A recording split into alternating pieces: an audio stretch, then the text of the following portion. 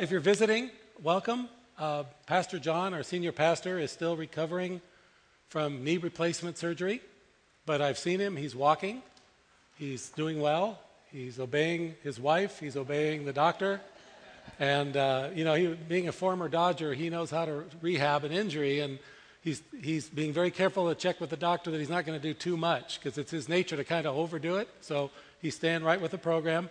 I understand there's a little bit of pain involved when you have your knee replaced. So he's dealing with that, so we need to remember him in prayer. But he's doing well. He will be back soon. We're kind of thinking about getting a chair up here for him.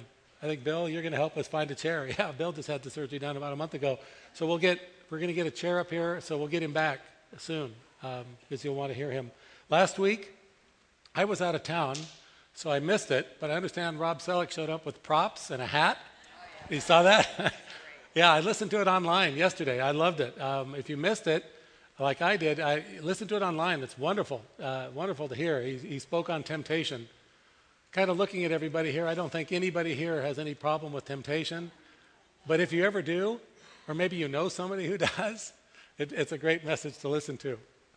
I want to ask you about something to see if this has ever happened to you. Have you ever bought something, maybe a big item, something you really wanted, and then you got it home, maybe you even had to put it together or whatever, but after you had it for a little while, you realized that the bloody thing just doesn't work, and it's not what you wanted, and so you haul it back to the store to get your money back. And when you go in the store, maybe you start with one person, and you tell your problem to them and they can't help you, so you go looking for an authoritative looking person, and you find the authoritative looking person and you tell them your whole story. Oh, I got this home and it doesn't work, and here's why it doesn't work, et cetera, et cetera, et cetera, et cetera. Can I have my money back? Only to find out that the authoritative looking person has only enough authority to listen to your problem, but not any authority to really do anything about the problem. And they tell you, well, you need to go find somebody a little higher up. So you go looking, and maybe you find the higher up, and you go through the whole story again. You tell them all the reasons you brought it and why it doesn't work, and you ask for your money back, only to find out that the higher up only has enough height to give you store credit, but not enough to give your money back. If you want your money back, you have to talk to the top person, who, of course, is left for the day. And then you go home and you're frustrated because you talked to a whole lot of people you didn't need to talk to and not satisfied, and you wonder if you have to go through this whole thing again tomorrow and if you're ever really going to find the right person to talk to. That can be really frustrating. And it made me think about all the problems we face in life. What about when you're angry? What about when your heart's broken? What about when you're worried, you're anxious? What about when you got some bad news? Who do you go to? Do you go to a friend, a family member, a pastor, maybe a professional person? Do you go to anybody who will listen? And maybe as you go from person to person telling your story to, are you finding the same thing, that maybe you're getting sympathy, maybe you're getting people that are trying to avoid you, but you're not getting any answers. You're not getting your problem solved. Let's go all the way to the top. Let's talk about prayer. When you pray, do you sometimes wonder if you're really talking to anybody? Does God hear you? Does He care? Will He help? Will He make things worse? Is there a secret to getting His attention? So here's the key question we have this morning. Who is God? Who is He really? There are a lot of different opinions on God. Some think of God as the man upstairs. This is a God that has power, but He's not personal. He doesn't even have a name. He's just the man upstairs. In 1999, the Gallup took a poll of Americans and found that 8% of our population, that's millions of people, do not believe in a personal God, but they do believe in a higher power of some kind. A higher power is the term that the Alcoholics Anonymous coined in the 1930s. A higher power just means any power greater than ourselves. It can be whatever you believe in. It can be science, it can be nature, it can be Buddha, it can be God, it can be existential freedom, whatever you want. Again, power, goodness, but no personality, nothing personal. And today, in America, we find some people that don't even think God exists. So they want his name just erased from our money, erased from the flag salute, erased from any other public buildings. While others still have the opinion, no, it's good etiquette to thank God if you survive a catastrophe, if you win an award, if you make a touchdown. It's okay to thank God then, as long as you're not too specific about who you mean. If you're an American, it is still considered patriotic to believe in God and apple pie. On Oprah Winfrey's website, in early September, she had an article that said that our quest to find God is as important, if not more so, than finding God himself, or herself, or itself. The article suggested that each one of us should decide who God is based on what inspires us the most. Oprah's advice to us is, let each one of us create God in our own image. I've heard people say that God is a Democrat or a Republican. If you saw the movie 42, the Jackie Robinson story, Harrison Ford declares God's a Methodist. With all these opinions, it's understandable why so many people today say, well, all beliefs lead to God then. Everybody's right. They all work. So when I ask the question, who is God? It's fair if you're asking the question, well, is there a right answer to the question? Who's our authority? Who can tell us who God is really? Who decides that? Who's the authority? Is there an authority? And the answer to that question is no and yes.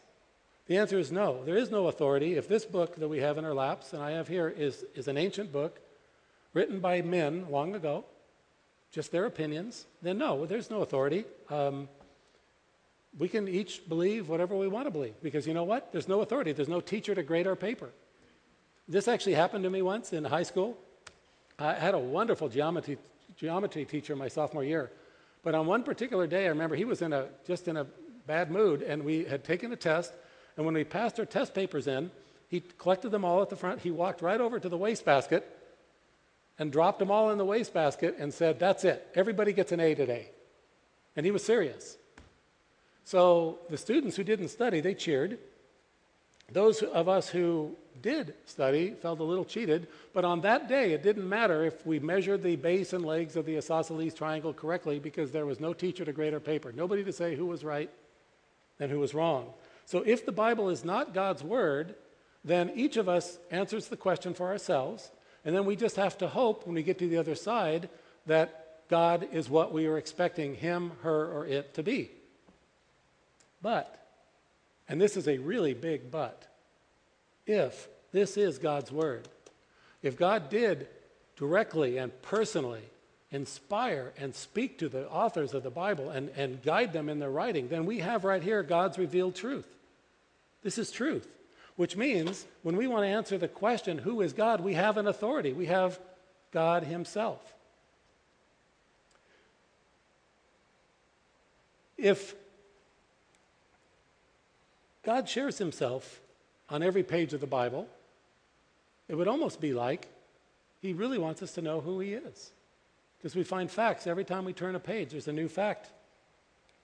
Now, God hasn't told us everything we would like to know about him, but he has told us everything we need to know about him. So back to the question, who is God? Let's find out what he says. In the Old Testament, there's a book called Psalms. And the Psalms are a collection of songs that use poetic language to tell us about God. The poetic language sometimes makes it a little easier to visualize him because it's a little more picturesque. If you would, please turn to Psalm 139. The word psalm means song, and David wrote this psalm, the Psalm 139, for his choir master to perform. It's a piece of music. Who is David? Well, you might remember him when he was a young shepherd boy. He became famous for killing Goliath with a sling and a stone. And then later he became king of Israel. And while he was king, he wrote this psalm under the direct supervision and guidance and inspiration of the Holy Spirit to give us what I think is the most breathtaking view of God in the entire Bible. I used to have a very inconsistent, I'd call it, prayer life. I didn't pray with very much confidence. When I would pray, sometimes I wasn't sure God was even listening to me. If I'm going to be very honest, I was sometimes afraid to pray because I didn't know if I would like God's answer. I didn't know if I was supposed to come to God with everything or just the things I couldn't handle. And I was sometimes not even sure how to approach God. What do I say to him? Psalm 139 opened my eyes to a God I had seriously underestimated. In this psalm, I discovered a God that is so much more than I could possibly imagine. This is maybe a silly analogy, but reading Psalm 139 for me was like the day my family got our first color TV set. Now, I know for a lot of you, you've only known color TV. You probably have a color TV in just about every room of your house. Maybe you even have one of those refrigerators that has a TV mounted into the door. But when I grew up, we had one TV, and it was black and white.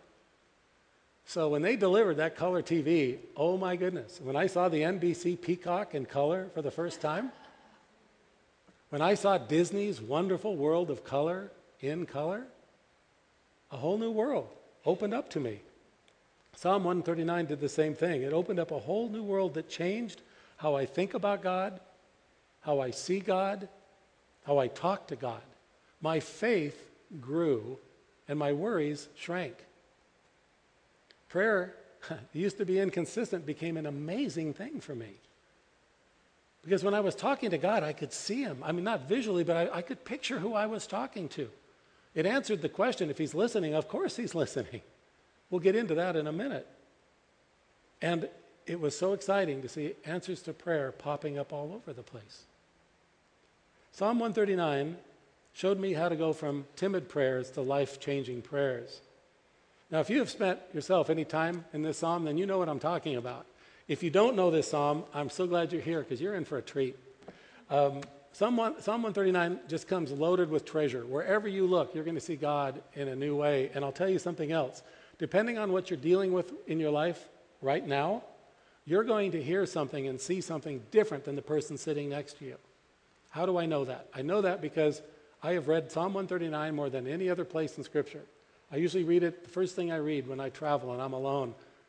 And every time I read it, it seems I'm in a new set of circumstances. And every time I've read this psalm that I've read over and over again, I see something brand new, as if it hadn't been there before. And it's like, oh my gosh, Lord, you're taking care of that too, and that, and that. Okay, that's probably enough introduction. Let's pray. And then I'd like to read the psalm together, the whole thing, and then we're just going to look at the first 6 verses this morning. Father, we're just so grateful to get to come into your house and open your word and hear from you, Lord, as our authority on who you are. Father, I pray you give us open minds, ready to receive instruction from you. Give us hearts that are hungry for your truth.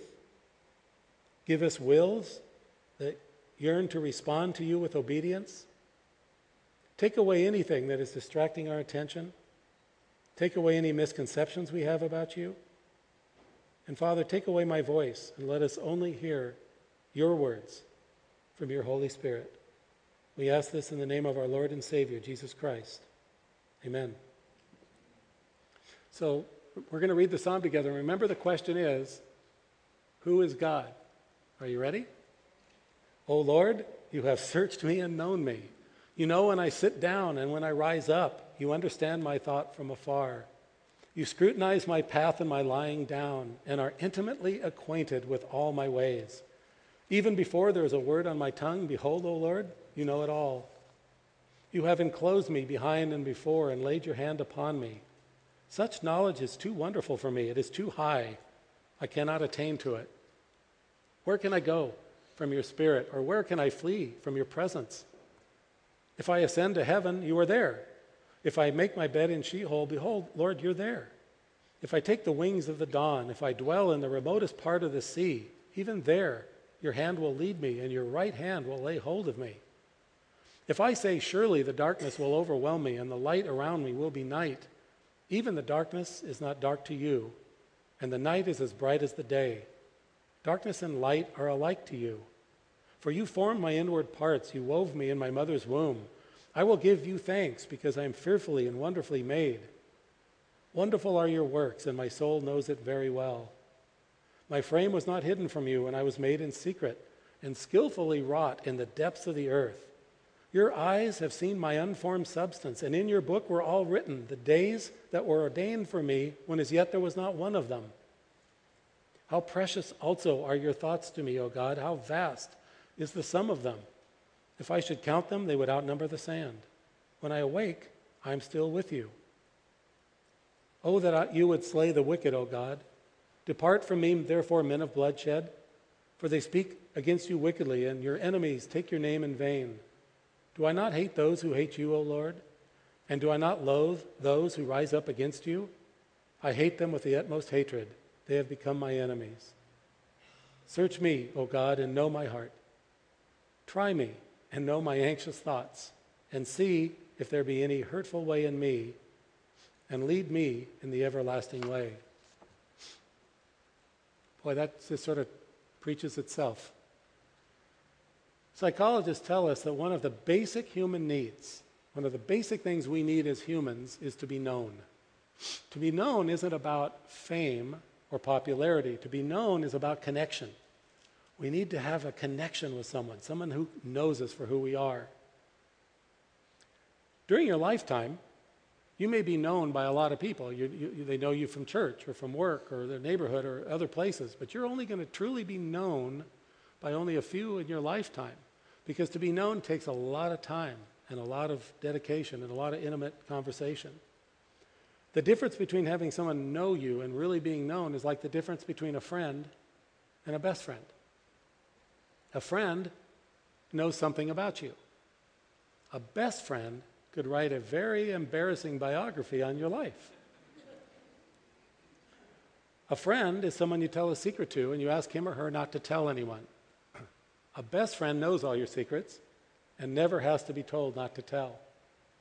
And then the joke is, a friend would bail you out of jail. Best friend would be sitting next to you in jail. We want to be known. We want someone to know us, all our quirks, all our flaws, and just love us for the way we are. Someone we don't have to pretend with. So Psalm 139 starts off with wonderful news that goes right to the core of what it means to be human. Look, O Lord, you have searched me and known me. You and I are known by God. Did you know that? When you bow your head to pray, you are praying to the best friend you could possibly have. You think of God like that? Maybe you're familiar with the Disney animated film Aladdin, where the genie sings this big production number, "You ain't never had a friend like me." Psalm 139 is telling us that. We ain't never had a friend like God. Today when you go home, you might want to try something. Open your Bible to this passage and just read verse 1, the first line of verse 1, out loud to God. O Lord, you have searched me and known me. Make it a prayer. O Lord, you have searched me and known me. Read that over and over to him enough times till it really sinks into you what you're saying. I remember being in a hotel room reading this, and I've read this psalm so many times, and I got to that part and I was reading it. All of a sudden I stopped. It seemed like the words were jumping off the page at me. And I said out loud, "Oh my gosh, Lord, you know me. You know me. You've searched me."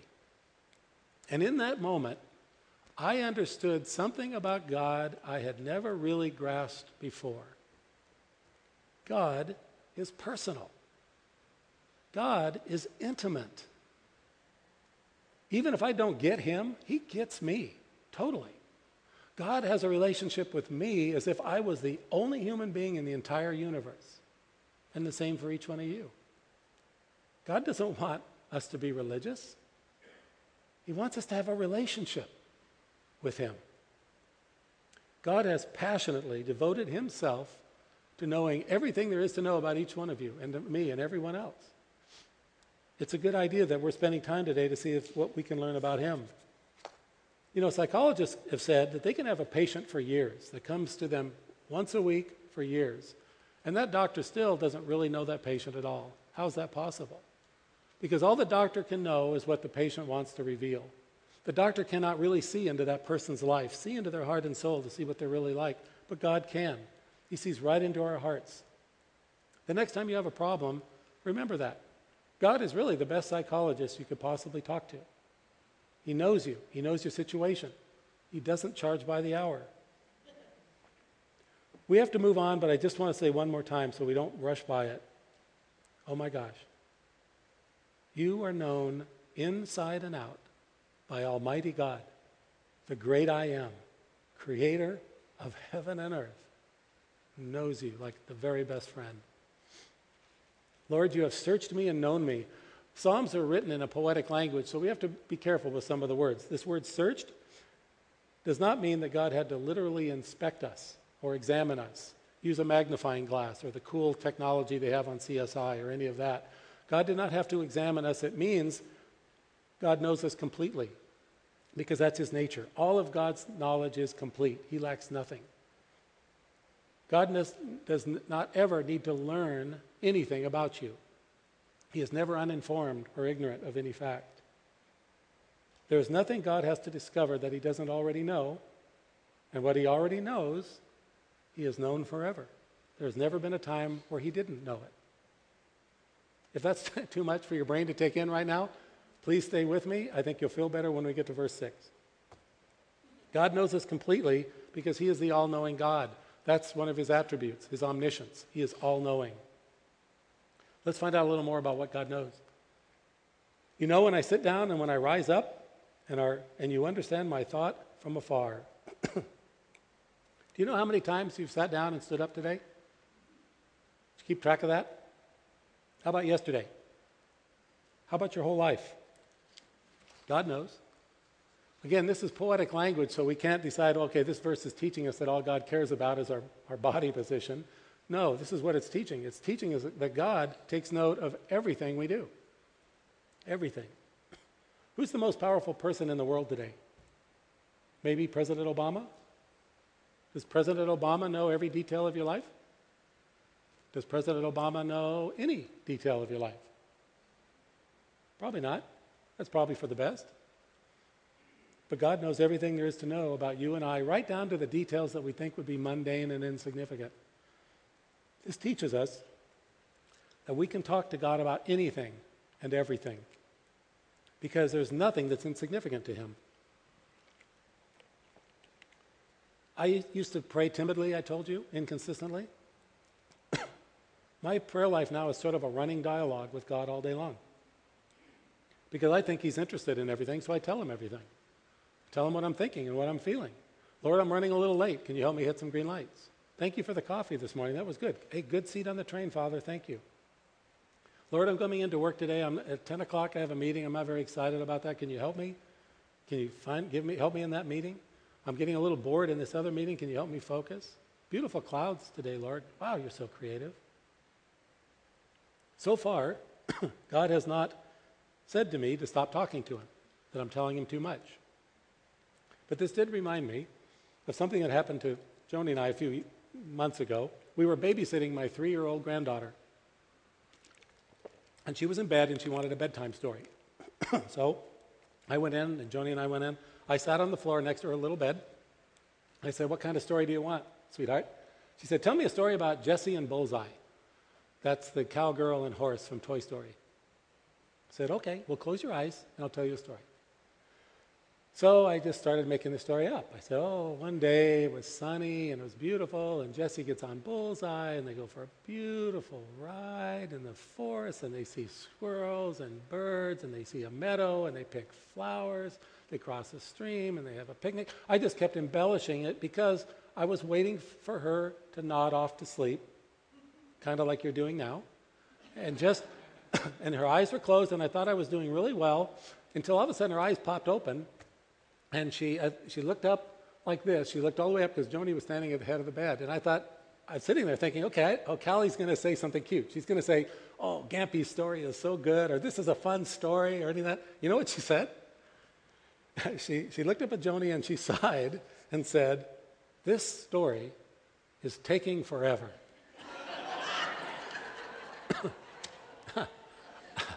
I guess I put in too many details. The point is, though, God knows everything, and he does not get bored with us telling him every detail. He knows every detail of our life. We need to take God seriously because he takes us seriously.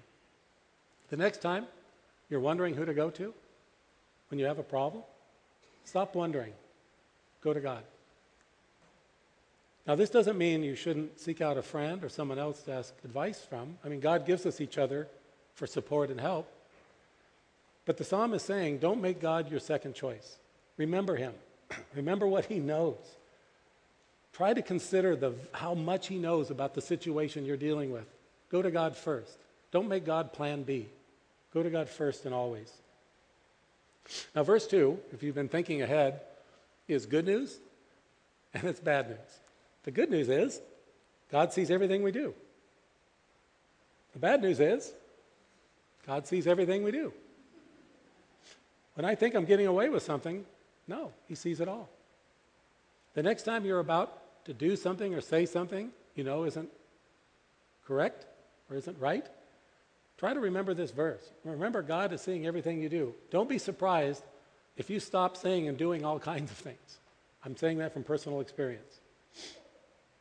God knows every detail of our lives, and look what else. You understand my thought from afar. God understands you. You never have to explain yourself to God. Did you know that? Are you angry at someone right now? Are you hurt? Are you frustrated in a situation? Are you worried? Are you anxious about something? Are you crabby because you haven't had coffee? Whatever your condition, God understands it perfectly. God gets you. He understands you. And I don't mean the collective you, all you people out there, or all the people of the earth. He understands you specifically. Put your name there. Just as if you were the only person in the universe. He understands you completely. God always understands you. And this also means then that God never misunderstands you. Don't you hate to be misunderstood? Doesn't that hurt? When somebody misreads your intentions, your actions, or your words, doesn't that hurt? God will never misunderstand you. He will never misjudge you. You understand my thought from afar.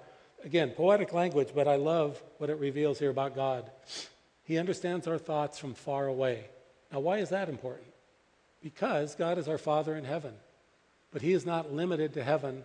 He can occupy heaven and be right here with us at the same time. We'll talk more about that next week. But when you're hurting, when you're scared, when you're lonely, when you're so mad you could spit fire, God understands. He's with you. He understands you. And no matter what your situation is, God is never out of reach, out of touch, out of sight, or out of earshot. I used to shoot a lot of commercials for car companies all over the country. And we would go all over the place. We'd go to the snow, the desert, the forest, the beach. You had to find the right road for the right car. And when we traveled on these scouting parties, we took walkie-talkies so we could communicate, and the walkie-talkies have a limited range. I cannot tell you how many times I would go out alone, find myself out in the middle of nowhere, find the perfect location, grab the walkie-talkie, go, hey guys, come up here, only to have static because I had driven out of range. It's a very lonely feeling when you're standing in the middle of nowhere and your walkie-talkie has become a walkie-no-talkie.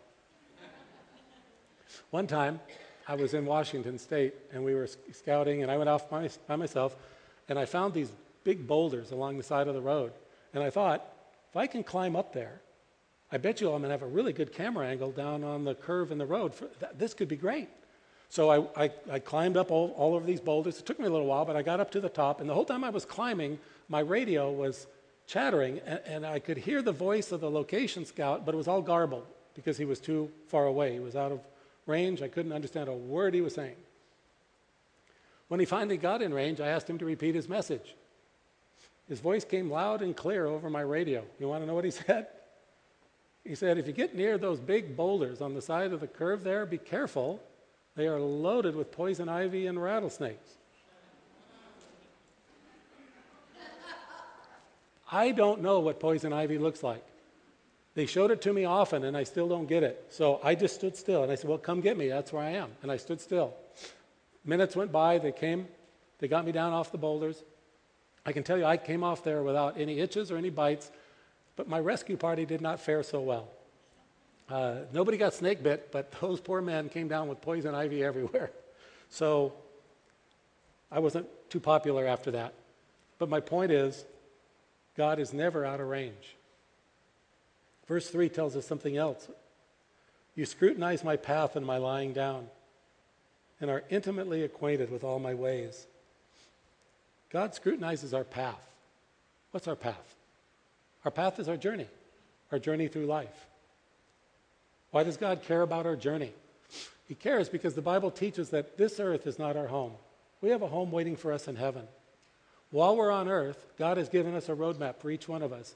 And that if we stay on course, that course will lead us to Him and keep us close to Him.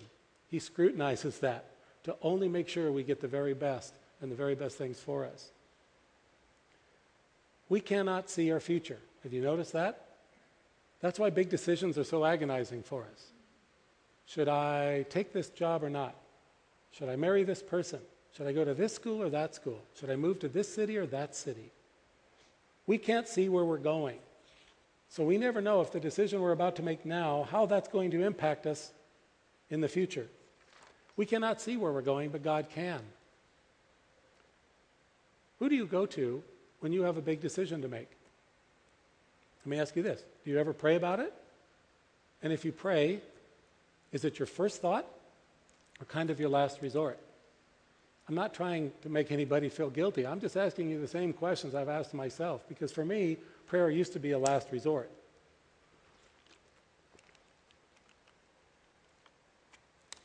There's nothing wrong with asking people for their advice, friends and family and even counselors. But just remember, whenever you go to a fellow human being, asking them for advice about your future, remember, they can't see your future any better than you can.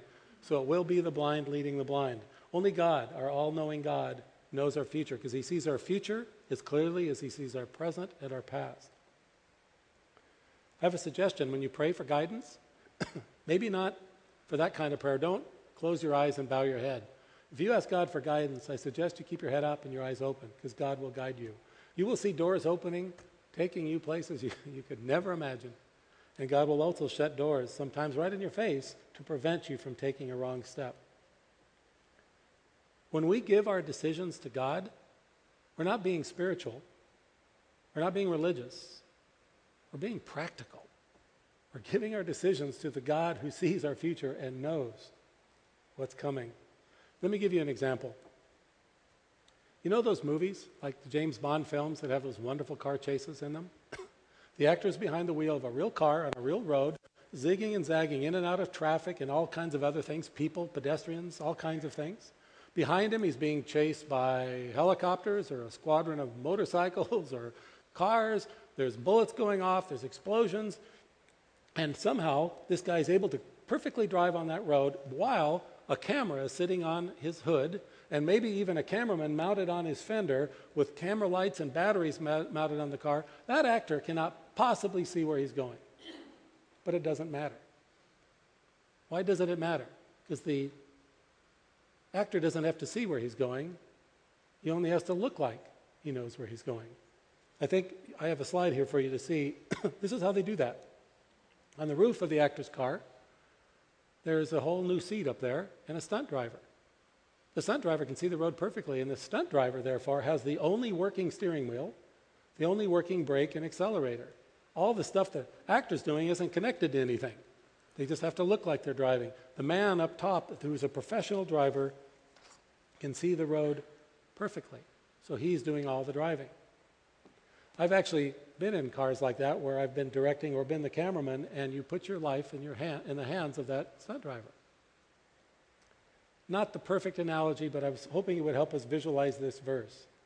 God never takes His eyes off of your road. We can go back to the other slide. I used to worry a lot about my future. I was really good at worrying. I used to ask all the time, oh no, what if this happens? Oh no, what if that happens? You know what I've learned from knowing that I have an all-knowing God? I've learned when something happens, I might go, oh no, but I immediately say, oh God, you know what's going to happen. Yeah, I still get a little nervous because I'm in the dark here. I can't see where I'm going, but I trust the Lord completely. You scrutinize my path and my lying down, and are intimately acquainted with all my ways. When David wrote this psalm, that was back around 1000 BC, the Hebrew word for scrutinizing also had the meaning of winnowing. Winnowing was the process they used back then when they'd harvest their grain. They'd let the wind blow through it to blow all the chaff away. The chaff is the useless stuff. So God scrutinizes our path and our lying down. That means God is judging our active life as well as our quiet life. And he's winnowing away. He's getting rid of the useless things in our life. The winnowing process can be frustrating for us because we see things going away that we thought we wanted or needed. But God knows exactly what we need. So whatever you see blowing away from your life, just let it go. God is intimately acquainted with how many of our ways? Yeah, it doesn't say some. It doesn't say many or most or pert near the whole batch. He's acquainted with all of our ways. The word all in Hebrew is interesting. It means all. You know, it's sort of ironic. We're asking a question today that God would never ask of us. We're asking, who is God? God never has to ask, who are you? Because he knows you intimately. He knows you better than you know yourself. How about some more incredible news? Even before there's a word on my tongue, behold, Lord, you know it all. You know all those thoughts that go through our heads sometimes? The things we think but don't dare say out loud or act on? God sees those ideas, all those ideas too. God knows all our secrets. He knows every one of our motives. He knows all our dirt. He sees our good deeds as well as the not good deeds. He knows every clean and filthy thought that goes through our head. Let that sink in for a minute. That's what God knows about you. And you know what? He still loves you. He still wants a relationship with you. And he knows everything there is to know about you. I think the question is not why do we believe in God, but why does God believe in us? But he does. Even before there's a word on my tongue, behold, O Lord, you know it all. This verse teaches us what prayer is to God. If you're wondering what prayer is to God, here's the answer. It isn't about the words because he already knows the words before we say them. He knows the words before we do. So it can't be about the words. So what's it about? Prayer is all about you and me seeing our needs and realizing our absolute dependence upon God and going to him with trusting hearts for everything. God knows what we're thinking before we do. We can be open. There's no reason to try to fool God. He sees it all. He knows it all better than we do. Prayer gets really fun that way, by the way. You can just be yourself when you talk to God. That's why children's prayers are so much fun to listen to, because they just say what they're thinking. Again, sorry, one more granddaughter story, but she was praying the other night, and I heard her prayers. She said, thank you, God, for mommy, for daddy, and the Cookie Monster. She's thankful for the Cookie Monster. Why not just tell God what you're thinking? In the New Testament, the first book of the New Testament is Matthew. And there's where the story is of Jesus walking on the water. You probably know that story. It was nighttime. The sea was very choppy because there were strong winds and a lot of waves. And the Apostle Peter saw Jesus walking across the water toward the boat. So Peter said, Jesus, command me to come to you. And Jesus said, come. So Peter hopped out of the boat. Here's a man that's been a fisherman his entire life, jumping out of a boat on a choppy sea and walking on the water that he's fished on his whole life. And as he's heading toward the Lord, he was doing great. Had his eyes on him, he was doing great. But then he did what I would have done. Started looking around, seeing where he was, and he started to sink. And Peter then began to pray. Now, Peter at that moment threw away all prayer meeting protocols. He did not pray, "Oh, my Lord and Savior, my dear Jesus Christ, Messiah, King, my God. Behold, on this night thy servant has come out of thy boat. And you know, Lord, that I weigh 250 pounds, and you know the surface of the sea cannot contain my weight. Behold, therefore, thy servant, take pity on me, for I am about to go under." If he had prayed a prayer like that, he would have finished it underwater. Those would have been the last words he ever said. Peter prayed the shortest prayer recorded in the Bible. He shouted, "Lord, save me."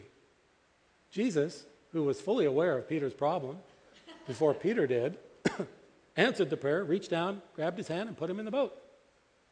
Psalm 139 teaches us to pray like Peter did. We don't have to pretend we're okay when we're not. We don't have to pretend we're in a good mood when we're not. We don't have to pretend we have great faith in God when we don't. We just go to him. We be ourselves. We're honest. He already knows what we're going to say. Now, someone may ask, if God already knows what I'm going to say, why pray at all? It's a good question. I have a good answer. We pray because God has told us to pray. All through the Old and New Testament, God tells his people, come to me with everything. You have not because you ask not. Ask, come. That's the sweet relationship God is inviting each one of us to have. Verse 5, you have enclosed me behind and before and laid your hand upon me. God has us surrounded for our own good. He sees everything in our past as well as he sees everything in our present and future. You know, I don't know if you've done this, but I've made some mistakes in my life. Have you? Only God can take all of your past mistakes and all the ones you're going to make in the future. Only God can work all of that stuff together and make it come out to where you need to be. Even if you're sitting here right now knowing you've made a pretty big hash out of your life, God is saying, I can work with that. I'll start with you there. Give it to me. I have you behind and before. God has us protected coming and going. The truth of verse 5 should lift a ton of worry off our shoulders. We don't need to fret. We don't need to worry. God knows all things. And he has laid his hand upon me. God's hand speaks of closeness. God goes where his hand goes. Picture a father tenderly putting his hand on the child he loves. That's what God's doing everywhere we go. And his hand also speaks of power. With God's hand on us, we suddenly can do the impossible. Like what? Like forgiving someone who did something unforgivable. Like watching God solve an absolutely no-win impossible situation. Like loving someone unlovable. Those are just a few from my list. I'm sure you have your own testimonies of God's hand in your life. Can you see a little better how much God loves you? How much he knows about you? How much he cares about you? How much he's aware of everything you're thinking, feeling, smelling, tasting, looking at? Do you understand that while he's doing that for you, he's doing that for the person next to you and the person after that and for every person in this church and for every person in this city and for every person in this world in the past and all the way to the future? If that's a little too much for you to take in, you know what that means? It means you're paying attention. Look what David said. Such knowledge is too wonderful for me. It is too high. I cannot attain to it. In the first 5 verses of this song, David was praising God for his all-knowing ways, and by the time he gets here, you can almost see him stopping and playing the instruments and just declaring, God, you're blowing my mind. I cannot comprehend you. The message of Psalm 139 isn't that we can understand God. It's that God can understand us. Groucho Marx once said, I don't want to belong to a club that would have me as a member. I would say the same thing. I don't want a God so small that I can totally figure him out in my own brain. That's why we have to come to him by faith. What is faith? Faith is trust. When you have faith, you don't turn your brain off. You just don't let your brain limit the size of your trust. Faith is going to God and saying, Lord, I don't fully understand you at all, but I do believe what you've said about yourself, so I'll trust that. And the good news is you don't need to come to God with a lot of faith. He's asking you to come with the smallest amount possible, and then that'll grow. All through the Bible, I'm encouraged that Old and New Testament, God referred to his people as people of little faith. And those people of little faith did wonderful things. How breathtaking is our God? How wonderful is having an all-knowing God. Next week, we're going to finish this psalm. This week we asked, who is God? Next week we'll ask, where is God? If you have questions about today's message, I'm here. Be happy to talk to you afterwards. Or you have those bulletins. There's a thing on the bottom, fill in the blank. If you want to just give us your contact information and write your question, we'll answer. If during the week you think of something, oh, I wish I had asked that, just go to the website. There's an Ask the Elders thing. You can type in your question. I will see the question. With a little technical help, I can even answer the question. Let's pray. Father, you are so much more than we can possibly imagine. Our minds cannot fathom you, Lord. Your greatness, your goodness, your faithfulness, your love, your care, your compassion. You sent your Son to die so that we could know you and have this kind of sweet relationship with you like David had in this psalm. Father, you know us. You know where we've been. You know what we're going through now. You know how much we need you. Please, Father, let us throw away any ideas about you that are too small. Let us see you for who you are. Let us desire to have a relationship with you through Christ our Savior. Thank you, Lord, for this psalm. Thank you for being our all-knowing, caring God. Father, please don't let your word fall upon deaf ears. Let each one of us be changed by your truth. We ask this in Jesus' name. Amen.